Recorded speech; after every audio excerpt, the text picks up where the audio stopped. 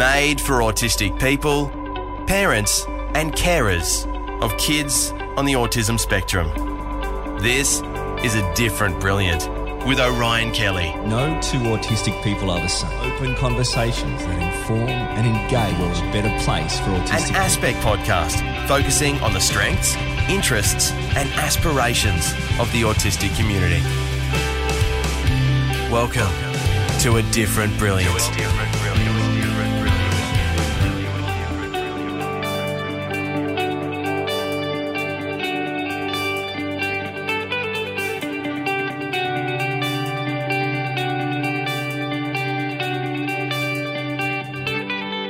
Thank you so much for listening to A Different Brilliant. I'm your host, Orion Kelly, and I'm autistic. A Different Brilliant is an Aspect podcast made for autistic adults and parents or carers of kids on the autism spectrum. My purpose is to inspire, inform and entertain you through focusing on the strengths, interests and aspirations of the autistic community. And if you're not autistic but open to learning more, well, I'm so happy to hear that. You have come to the right place. Open, honest and engaging conversations on autism. A Different Brilliant with Orion Kelly. To learn more, catch up on the episodes or send us a message. Like the Aspect page on Facebook or visit autismspectrum.org.au. Now on this episode, we explore the topic of parenting autistic children, more specifically positive parenting. My guest is advocate, public speaker, consultant, writer and parent of 2 autistic kids and 1 neurotypical kid, Kirsty Russell. Kirsty, thanks for joining me. Thanks for having me.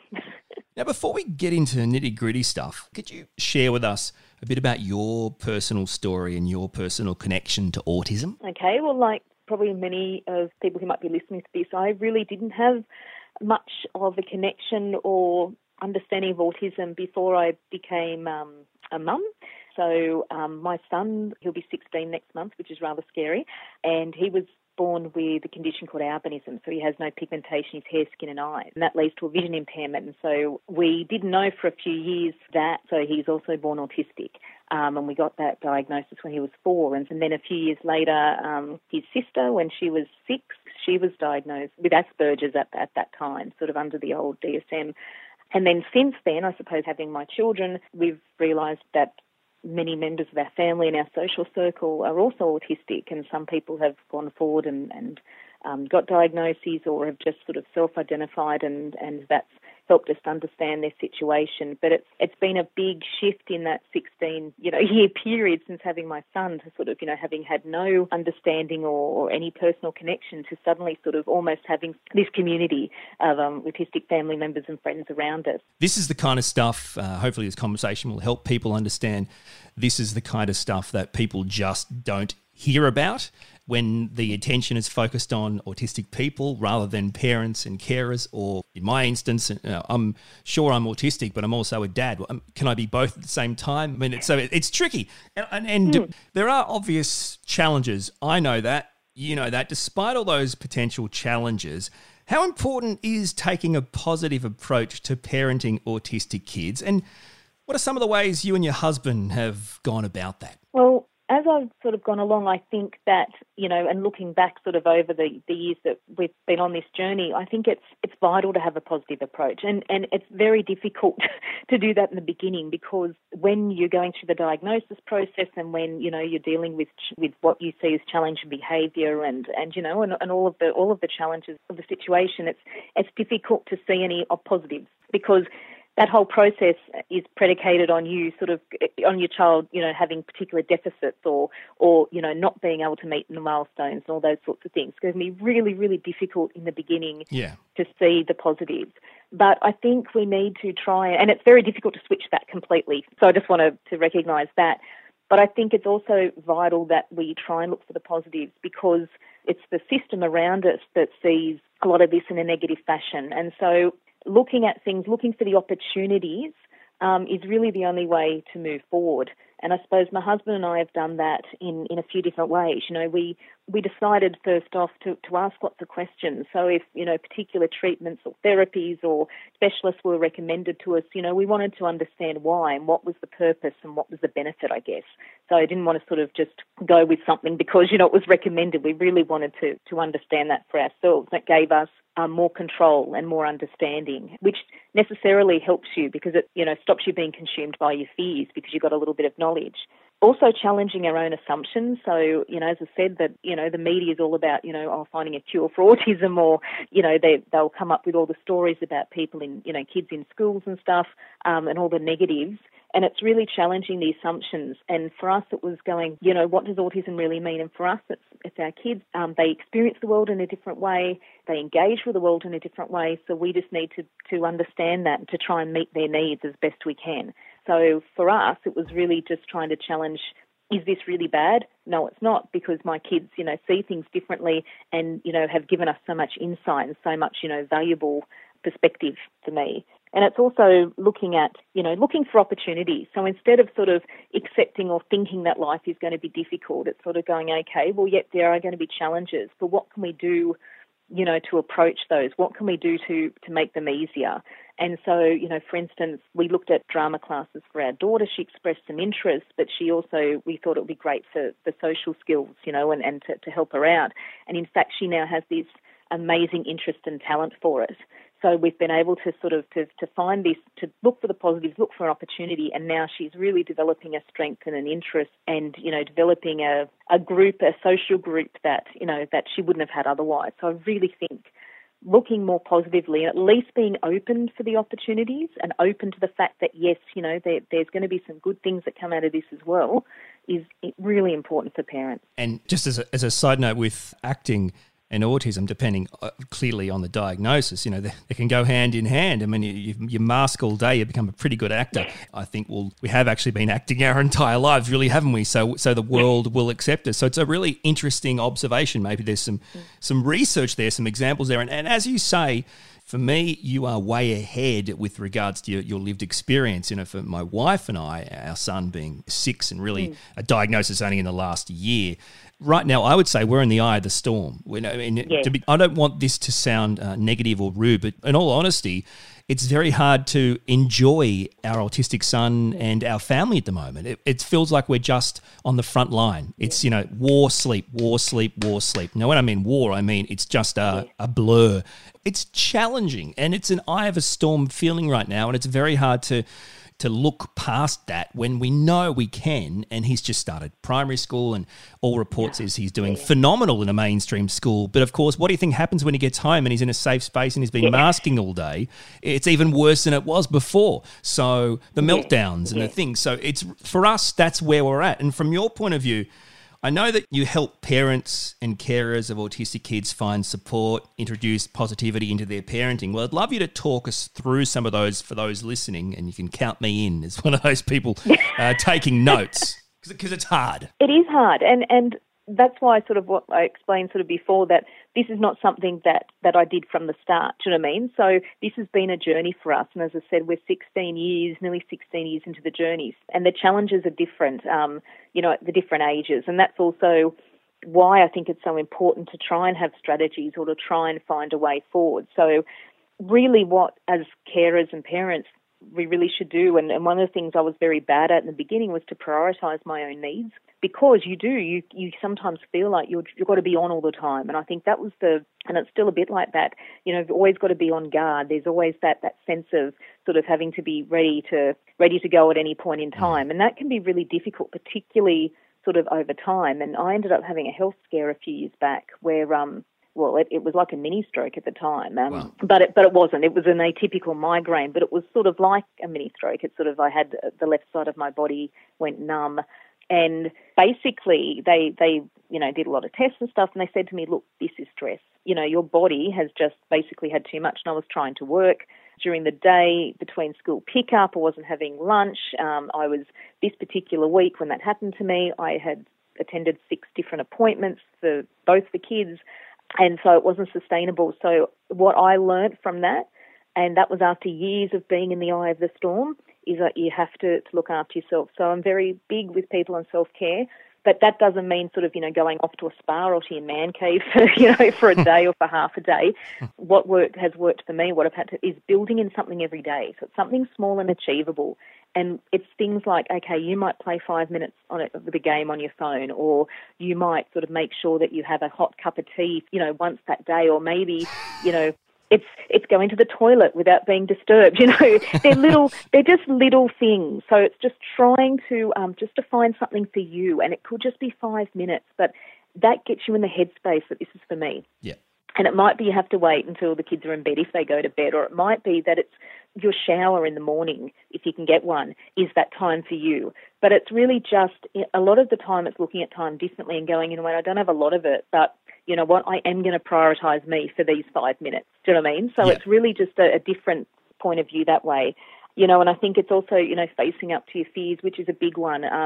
I was terrified in the beginning, particularly because my son has a vision impairment as well as autism, to go, okay, well, how, is he going to ever live by himself? Do you know what I mean? So I had all these fears of the future. Yeah. And I had to realise that back when he was 4, when he was diagnosed, I'm never going to have those answers. And it took me a while. So I had to actually, in a way, compartmentalise some of those fears, because the internal pressures that we put on ourselves as parents and carers is just phenomenal. So we have so many expectations we're not even aware of half the time.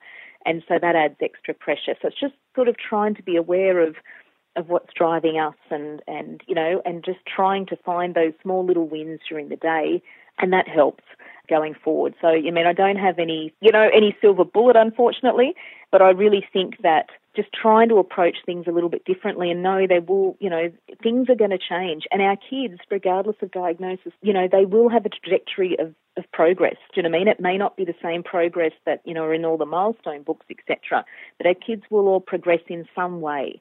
And even if they never, they're never verbal, we will find ways to communicate, and they will find ways to communicate, and we'll work through that. So I think it's just really understanding sort of yourself, giving yourself that time, but also, just being mindful of it all as a journey, I guess, if that makes sense. I actually think you did produce a silver bullet, and I think that is something people often forget or maybe hide because they don't want to go there, and that is the silver bullet being honest and realistic. If you have an autistic child, maybe more, and for goodness sakes, you've got a couple, congratulations, I'm sure they'll change the world. But the fact of the matter is, don't hide it. It's different to parenting neurotypical kids. We have to be realistic, and that's what my wife and I would definitely lose sight of. For goodness sakes, guys, stop hiding in the corner. There's no elephant in the corner. You are you.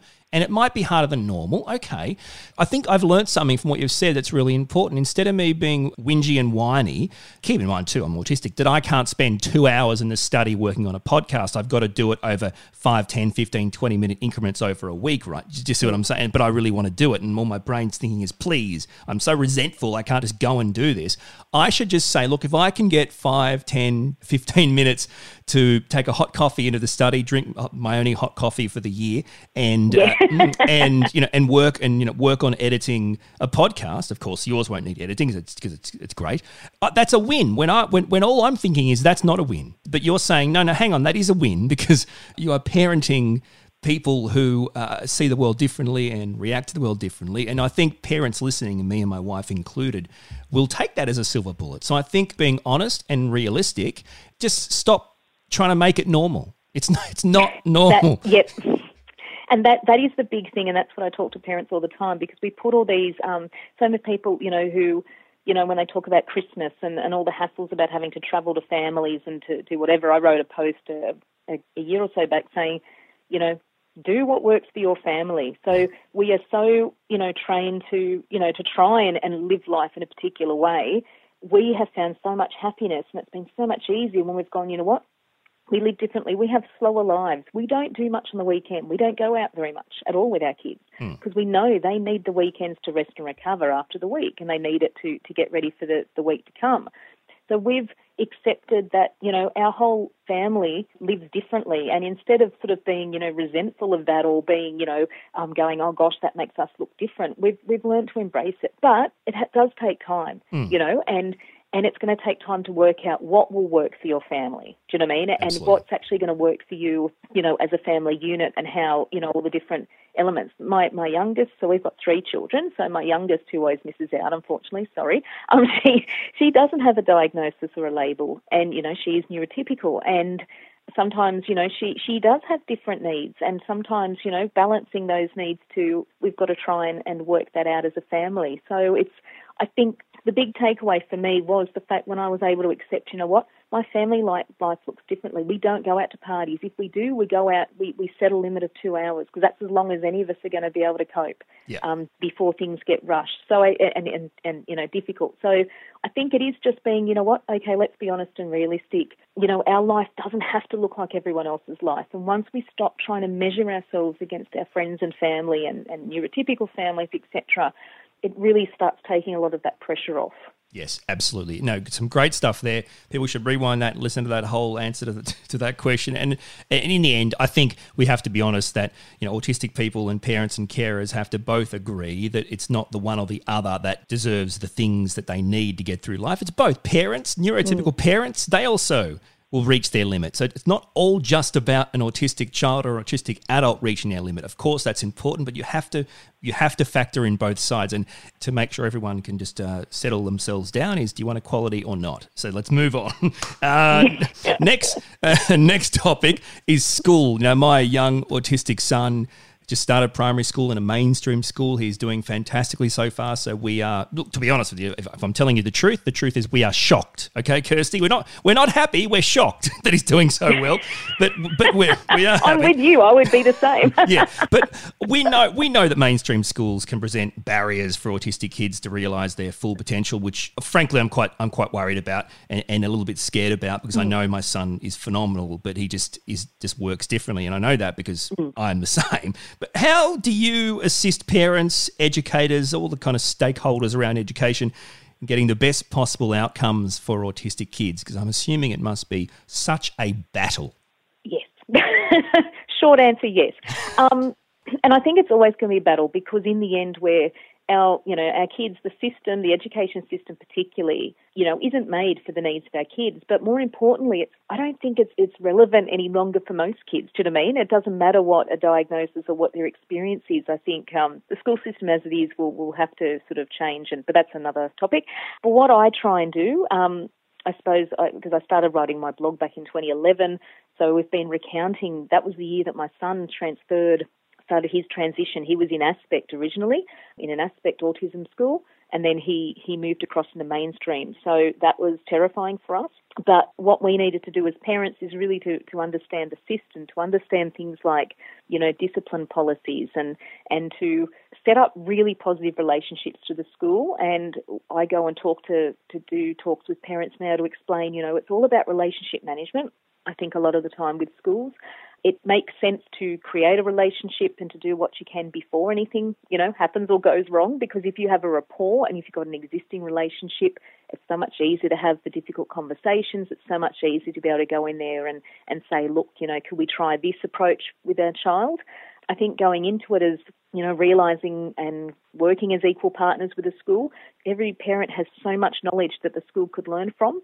Some schools are better at sort of accepting that knowledge than others, but I think in the end it's really about having those working relationships. I talk to parents and I talk about having difficult conversations. So one of the approaches that I do with that is to actually approach the conversation, try and approach it with an open mind and try and approach it without dreading it, which is so difficult, but it makes such a difference to the outcome and the way that you approach and the language you use in the conversation. And so that's the main things for parents. It's really just trying to go in strategically to the school, making those relationships, and then that makes it so much easier. And sort of understanding and suggesting things that might be left field. The school sometimes can get caught up in, and quite rightly so, they've got a range of legislation and guidelines and things like OH&S, etc. they've got to deal with. But I think if we can come in and go in very solution-oriented, so going in and saying, look, this might be a bit of an issue, but hey, have you considered this? That goes a long way to establishing a good relationship and leading to better outcomes for kids in schools. And on the other side of it, I go out and do professional development and information sessions for providers, including schools and disability service providers. And I'm really trying to get them to understand the parent experience, because it's very difficult and they might see difficult behaviours, and there's actually courses out there about how to deal with difficult parents, and it just makes my skin crawl because we're not difficult. We're actually just asking, and we're trying to advocate the best way we can.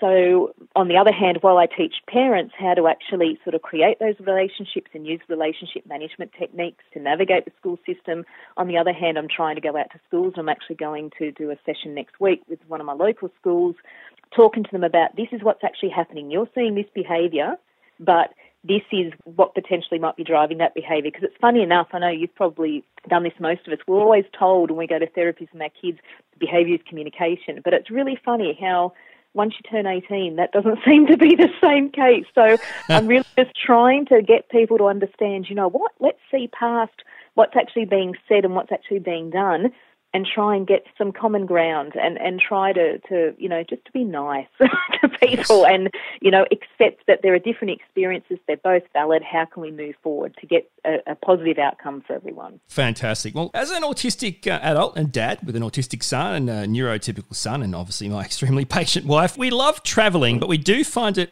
extremely challenging. It really is incredibly challenging travelling, but we just keep doing it for a couple of reasons. One, we love it, and two, because we know even though it doesn't seem enjoyable when it's happening, when we get back, we know the effects of it is positive. So what's your approach to travelling with autistic family members, and what do you think the benefits of it are? Well, first off, I'm a bit with you. We love travelling, but it can be, I think, challenging is a polite term for it sometimes.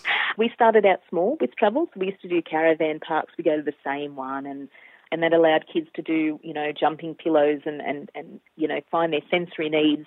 And then we moved on to, you know, more elaborate things. But our approach pretty much is we do what we call the 4 Ps, which is planning. So when we plan a holiday, we plan it with the whole family in mind. It's not just, you know, there's no point in planning a lazy vacation to Bali or Fiji because that's not going to happen. You know what I mean? Like, So, you know, we're not going to be able to sit on sun decks, sun chairs and stuff. That's not a shopping holiday. Yeah. So the preparation, which is the second P, is preparing what it's going to work for us as a family. Then we pack everything, because if we don't pack a charger to go with the iPad and stuff, that's just all kinds of nasty. So we pack with purpose. So we go, okay, what do we need? And we'll take some sensory things for the kids, that sort of thing. But the biggest thing is persevering. Yeah. And I think even if you have a less than positive experience in travel, you need to keep trying, because it's going to take time for you all to find what works for you. And to be honest, probably the biggest part is for us as parents is to be prepared with our mindset to go, you know what, this is going to be hard. It's probably going to be worse than it is at home initially, but we need to give it a go, and we need to be in a spot where we've got plans A, B, C, D, that sort of thing, so that we're actually got we use flexible thinking and some rational thinking to go, you know, what's the risk of so-and-so happening?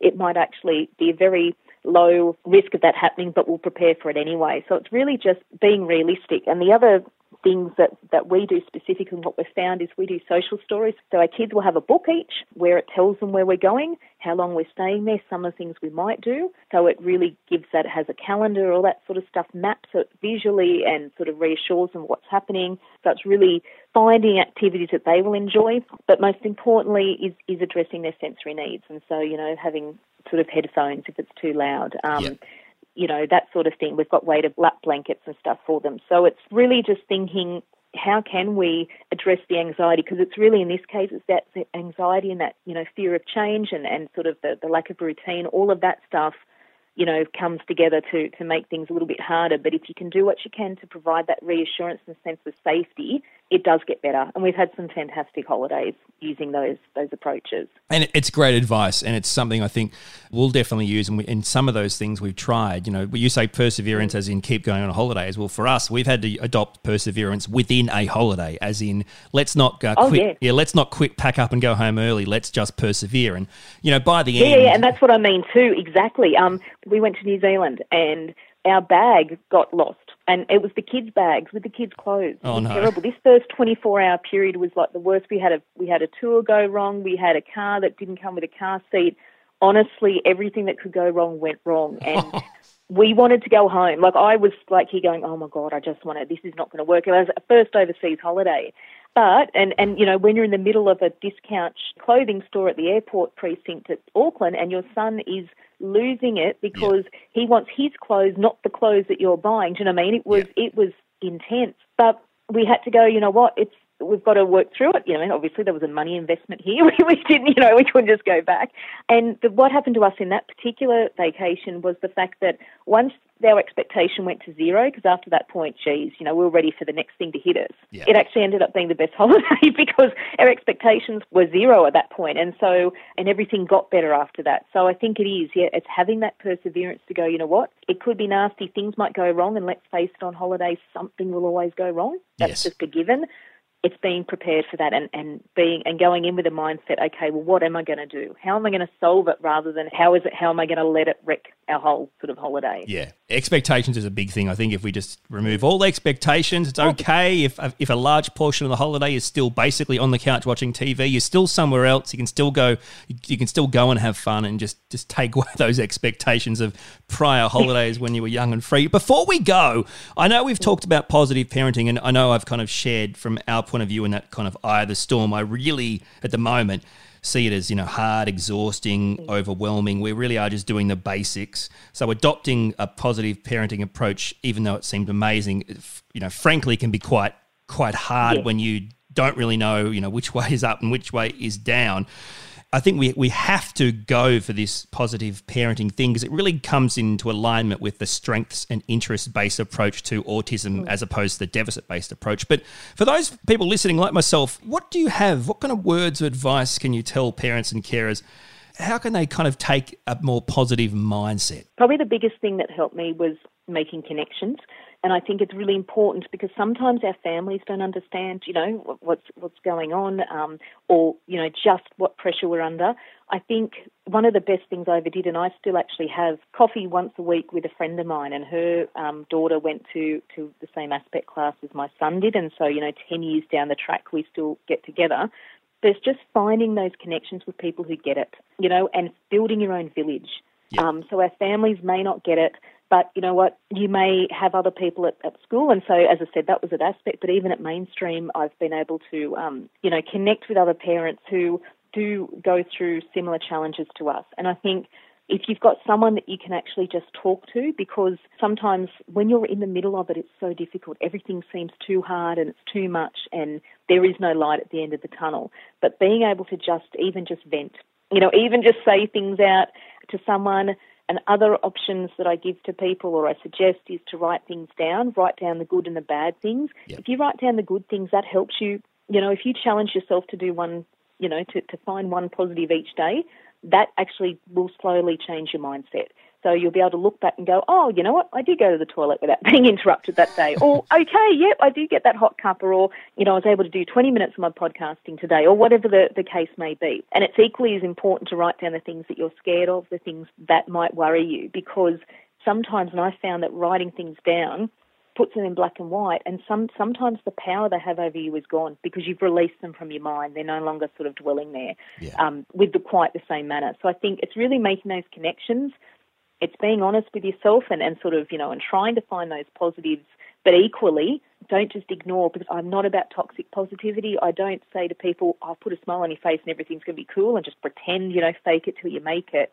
That's not what this is. Being positive, and what I've had to do is actually doing the hard yards. It's actually being honest with yourself. It's accepting that, yep, this situation might not be what you chose, and it might not be what you expected as a parent, but let's move forward. And in the end, I can't not try and do the best for my kids. Do you know what I mean? And I'm not saying that no one does, but that's really what drove me. It's like, you know what? I want to give them the best chance and the only way to really do that is to try and move past the barriers and to try and see more positively. And then that's when the opportunities are there. Once you see them, then you can try and encourage other people to see them as well. And hopefully we've been able to do that over the years. And now my kids are in quite a positive position. And I'm hoping that's because of some of the work that we did we did all those years when we were in the eye of the storm.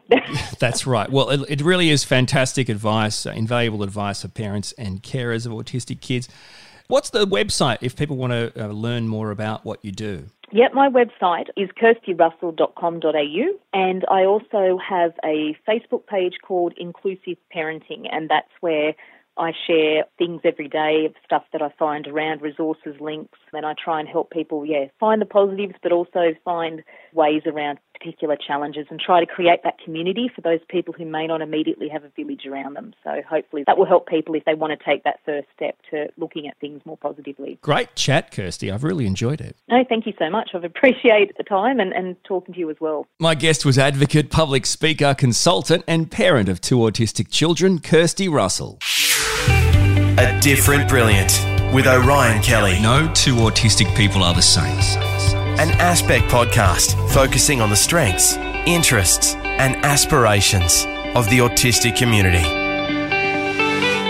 And thank you so much for listening to A Different Brilliant. I appreciate it, and I hope this episode has inspired, informed and entertained you. If the episode has resonated with you, please share it with your family and friends so we can reach more people.